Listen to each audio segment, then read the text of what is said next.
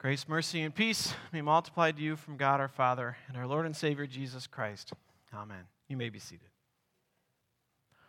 Always improving. I think that's how many of us hope life is. Always improving. Things getting better and better, life getting better and better. Little downs, but mostly ups. Or we wish it were that way, right? We want to see our lives getting better and better, just largely up with a few downs. And I think we often want our faith to look that way too, don't we?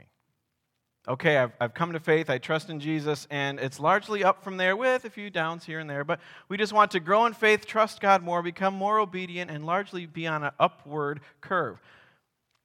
But if we're honest with ourselves, is that the case? Probably not. If we're truly honest with ourselves and with God, it's probably just not that simple. It's probably a lot more complicated, isn't it? You still struggle with sins that you thought, I'm way past that. Or one moment you think that God feels so close to you, and then you wonder if God cares about you at all. I think if we are all honest with our life and honest about our faith, it's just more complicated, isn't it? So this Lent, we are getting into talking about complicated faith and a complicated person of faith. So that's what we started talking about on Wednesday, and we'll keep going this morning. And the complicated man of faith we're going to look at this Lent is David. The lowly shepherd boy we'll meet today who would later slay a warrior giant and become king, but he led a very complicated life with God and with other people. He gets called a man after God's own heart, which sounds fantastic, and yet he has a lot of blood on his hands. Murder, war, adultery, and conspiracy to kill her husband, and he wasn't particularly a good father and forgave some enemies, yet was ruthlessly murdering others. Except for all of the ways he was complicated, David got one thing right. God. David got God right. Many other kings did good and bad things, but they made other idols and worshiped those. David, no matter what, knew who the real God was, and he knew that God was loving and forgiving and gracious, and that it doesn't do any good to run from God. You might as well go right to God, in joy, in sorrow, and in sin. So for all of these complications and failures and this very in-depth, complicated figure we're going to look at in David, the one thing he got right is the one thing you should get right, if nothing else, and that is knowing who God is. So we're going to get to know David a little bit this Lent, and today we're going to meet a young David, but I want to give you a little bit, I showed you if you were here Wednesday, a little bit of his timeline just so you can place some things. And when I started studying deeper into this, I was surprised by some things too. Just think 1000 BC David. You can remember that, 1000 years before Jesus, David. 1040 to 970 BC, so he spans that, lives 70 years, but rough as 1000 BC David. Age 16, this is where we're going to meet him today. He's anointed king, and then later becomes Saul's musician. What's the one story you might know about David, or the most famous story? Yes, that's next week, next Sunday. He's 17 when that happens. So just think, if you're only ever remembered for something you did when you're 17, there's a lot more to your life, to some of your lives, right? We'll get that next week. In his 20s, he's largely a fugitive from Saul. We'll hear about Saul today as well. Age 30, he becomes the king of Judah, his tribe, one of the 12, but not all of them. And then at 37, he unites all of Israel and is king of all of Israel and is king for 40 years total. 51 is when the Bathsheba affair takes place, and then aftermath after that. So a long time after Goliath, long time after he's king. And then in his 60s, his sons, remember I said not the greatest father, sons want to kill each other and him. So not the best parent in ways, if your kids want to kill you and each other. And then at age 70, he dies. So that's David's timeline, and I'll show you this slide again another time as well, so you can kind of place things. But today we're going to pick up the story when David is 16, where we first meet him in the Bible. And there's a verse that'll just jump off the page at you that Scott, thank you so well, talked about in the children's moment, about God looking past the externals and looking at the heart. So here's how it happens. 1 Samuel 16, you can follow along if you want in your reading in the bulletin or if you brought your Bibles. It begins with Samuel coming to town, Samuel the great prophet. Samuel is old, but if you remember young Samuel, born to Hannah, who wasn't able to have children and had heartfelt prayers and said, God, please. And then God gave her a son, and then she dedicated that son to the Lord's work. That's Samuel. Well, Samuel is now old, gray, a beard like Old Testament prophets only could.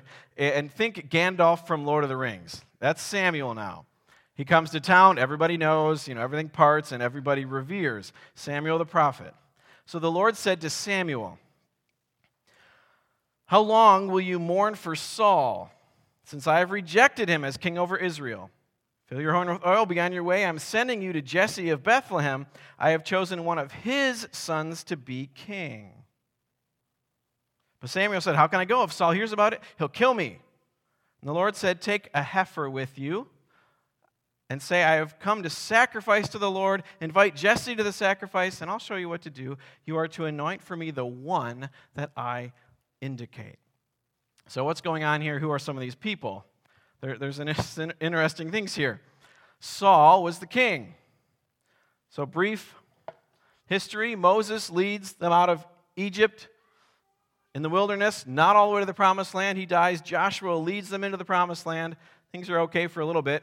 And then there's a period, the book of Judges, with lots of bad leaders, a few good leaders, but things kind of just spiral down. And then eventually God's people just say, we just want to be like everybody else. Will you give us a king? And God says, I will be your king. Don't worry about that. And they say, no, we just want a king. So God says, fine. If that's what you want, I'll give you a king. And then God leads up a very king-looking guy named Saul. And Saul has deep character issues that lead to his downfall. And so God is, through his disobedience, God is saying, nope, Saul's not the leader of the future now. I'm anointing a new one, which is we're going to meet. That's who David is. So that's where we are. And Samuel's obviously afraid of Saul. He says, he'll kill me if he finds out what I'm doing. So then God hatches this little plan, right? Well, I'll take a heifer and say you're going to sacrifice to me, and then invite them to the sacrifice. And so it's kind of this kind of interesting deception plan that God hatches for Samuel. So then we'll pick it up, verse 4. Samuel did what the Lord said. He arrived at Bethlehem, and the elders of the town trembled when they met him. So the prophet comes, and everybody's afraid. Do you come in peace? Because when God gives messages for prophets, they're often hard messages for people. So, Samuel's here. Not necessarily good news. And he says, yes, I've come in peace. I come to sacrifice to the Lord. Consecrate yourselves and come with me. And then Jesse and his sons. So that's kind of the start. And here I'll put the rest up for you now. It says, when they arrived, Samuel saw Eliab, the son, and thought, surely the Lord's anointed stands before the Lord. So under a bit of the guise of, hey, we're going to sacrifice, Samuel really knows he's there to see one of Jesse's sons and anoint them to be king. And he sees Eliab and thinks, man, this guy, he's the oldest, so of course, natural, has Jesse bring all of his sons out. Here they are. Here's the first one, Eliab, born leader, tall, built, strong, forceful, king material. Samuel sees it, Jesse sees it, we all know. Except, what does God say? But the Lord said to Samuel, do not consider his appearance or his height, for I have rejected him. The Lord does not look at the things people look at. People look at the outward appearance, but the Lord looks at the heart. When you read that story, this verse just flies off the page at me and just hits you right there, doesn't it? We won't stop there, but we could stop there forever, right? And just say, isn't that so true? How true of that, written however many thousands of years ago, is it just as true today? Are we so tempted to look at outward things, not inward things? Are we so tempted to be impressed by outward things, not by inward character and godliness? And so there is Samuel, the prophet himself, even impressed, saying, surely this is he's come to Bethlehem, he's met Jesse's 8 sons, here they are. The oldest, clearly he's the one, and God says no. Okay, next then. Jesse called, well, not number one, got to go with number two, okay? Jesse called Abinadab and had him pass in front of Samuel. Okay, not the oldest, but he's got to be pretty good too. Striking, strong leader, handsome. If not Eliab, it's got to be Abinadab, sure. But then Samuel says again, the Lord has not chosen this one either. And then, okay, number three, Shammah, have him pass by and look and pray. Okay, so it's like the NFL draft coming up, right? First draft picks out, second draft. Number three did pretty well at the combine, so he's no slouch. He's not the oldest, but, okay, he'll be good. It's got to totally be him. But then Samuel says, no, the Lord has not chosen this one either. So verse 10, Jesse had 7 sons pass before Samuel, but Samuel said to him, the Lord has not chosen any of these. So he asked Jesse, are these all the sons you have? Which is like saying, am I in the right place? The sign said Bethlehem. I am in the right place. You are Jesse, right? You showed me your ID when right? Did I mishear you, God? Did I get you wrong on this, God? What is going on? And then Jesse, this light bulb goes on in his head, and he says, oh, we forgot about the little guy. Oh, now that you mention it, I do have another son, but he wasn't important enough to remember when Samuel says, bring me all of your sons. But, he's the youngest. He's out tending the sheep, clearly the little kid brother. And Samuel says, well, go get him. We're not going anywhere until he comes. So that's 11. Jesse says, are these all the sons you have? Well, yeah, I guess. Yeah, the youngest. Tending the sheep. Well, go get him.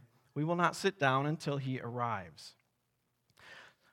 So he sent for him and had him brought in, and he was glowing with health and had a fine appearance and handsome features. Then the Lord said, rise and anoint him. This is the one. So Samuel took the horn of oil and anointed him in the presence of his brothers, and you could hear a pin drop and see their jaws drop, right? And from that day on, the Spirit of the Lord came powerfully upon David. His name's not mentioned till now. He's the youngest. He's, in Hebrew, the little runt, almost pejorative term, kid. And his name's not mentioned till now, but his name gets mentioned 600 times in the Old Testament, 60 more in the New. We finally meet David. And then Samuel went back home. How often do you and I judge something outward? And it can be the way somebody dresses, out-of-style clothing, or they look sloppy, and you make a judgment of them in your mind, or they're unshaven, or if somebody has a bunch of letters before or after their name, you're impressed by them. They must be important. Or how often are we impressed by somebody's job or position or degree or salary or appearance, instead of being impressed by their character, by their kindness, by their patience, by their humility, by the way they treat other people? Or how often do we flip it on ourselves and project an image of ourselves that is incompatible with what's really going on inside? How often do we try to keep up appearances, try to look good and pretend like things are going well when they're not? How often do we say, oh, yep, things are fine, doing well, when inside you're hurting or dying or lying? God is not fooled. On that day when David was anointed to be the future king of Israel in secret, everyone else was fooled. Jesse, he didn't even remember to call David when Samuel said, bring me all of your sons. That's how forgettable David was to him. Samuel was fooled looking at the oldest, Eliab. Looks great. Got 7 other ones. It's got to be one of them. We're in good shape. The future of Israel is good. But one by one, God said, no, no, no. And it gets comical. You can imagine 7 times this happening, right? Nope. And then God chooses the one that's not even there, that they forgot to even ask to come. The youngest, the lowliest, the forgotten, the unnamed one, the shepherd, to lead his people. You see, God has a way of choosing the little one, the unnamed, the youngest, the forgotten, not the powerful or the popular one. And this happens over and over throughout the Bible. From the beginning, really, God chooses Abel over Cain. He chooses Isaac over Ishmael. He chooses Jacob over Esau. And then when God sends his son, Jesus, who came to save David and you and me, he is born in that same lowly backwater town as David, Bethlehem. But he's born not to rich people in a palace, but born to a young woman and a blue-collar day laborer. And he's mostly forgotten and unknown for much of his life. Yet he is God's true son, and he is the king who reigns on the throne of the universe forever and ever. So I want to give you two application thoughts to kind of pull this together and wrap this up. And the first is this. We already talked about it a bit. But God sees your heart towards him. As much as we want to, you can't hide. As much as we can maybe fool other people, can't fool God. God sees right through me and right through you. And so the stuff that we want to hide from other people, and maybe even try to hide from yourself, God sees it. And that can be frightening. But here's the other thing. God sees your heart towards him, and he loves you. That's the good news. God looks at you with those loving eyes that bled and died for you. God sees your heart towards him, and he loves you. God loves you even when he knows you. You see, God knows you best. You can't hide anything from you. He knows you best, and yet he loves you most. Jesus didn't die for you because you deserve God's kindness. He died for you because God is love. As Jesus hung on the cross, two criminals were killed next to him with him, and they were admitted that they were getting what they deserved. So earlier in the day, they're insulting Jesus. But then later in the day, one of these guys believes in him. Remember me when you come into your kingdom.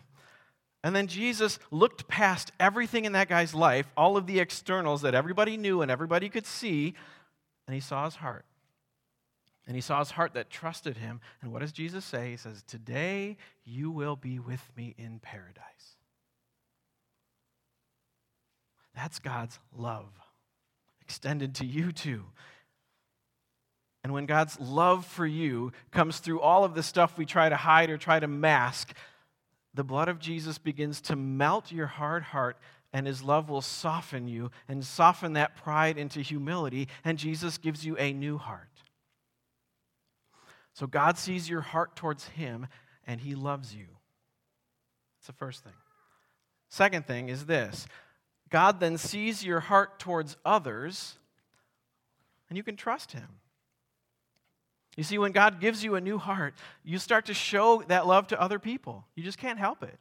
You will treat others with respect and kindness because of what Jesus has done for you. You will want to do God's will. You will want to live out God's will. You will start to love your neighbor as yourself, no matter where they're from or what they look like or whether they deserve your love or not. And so in business dealings and finances and the way you treat your neighbors and people, you'll act with honesty and integrity, and your word will be truthful and trustworthy. And you'll worry less about your public image and be more concerned about doing what's right. And God will see that too. God sees your heart towards others, and you can just trust him. You can trust God. You can do the right thing and trust God. You don't have to worry about defending yourself or justifying yourself or making sure that people know that you were right and you did the right thing. God sees it. God sees through all the other stuff. He sees your heart towards others, and you can trust God. God sees your heart towards him, and he loves you. And God sees your heart towards others, and you can trust him. Amen.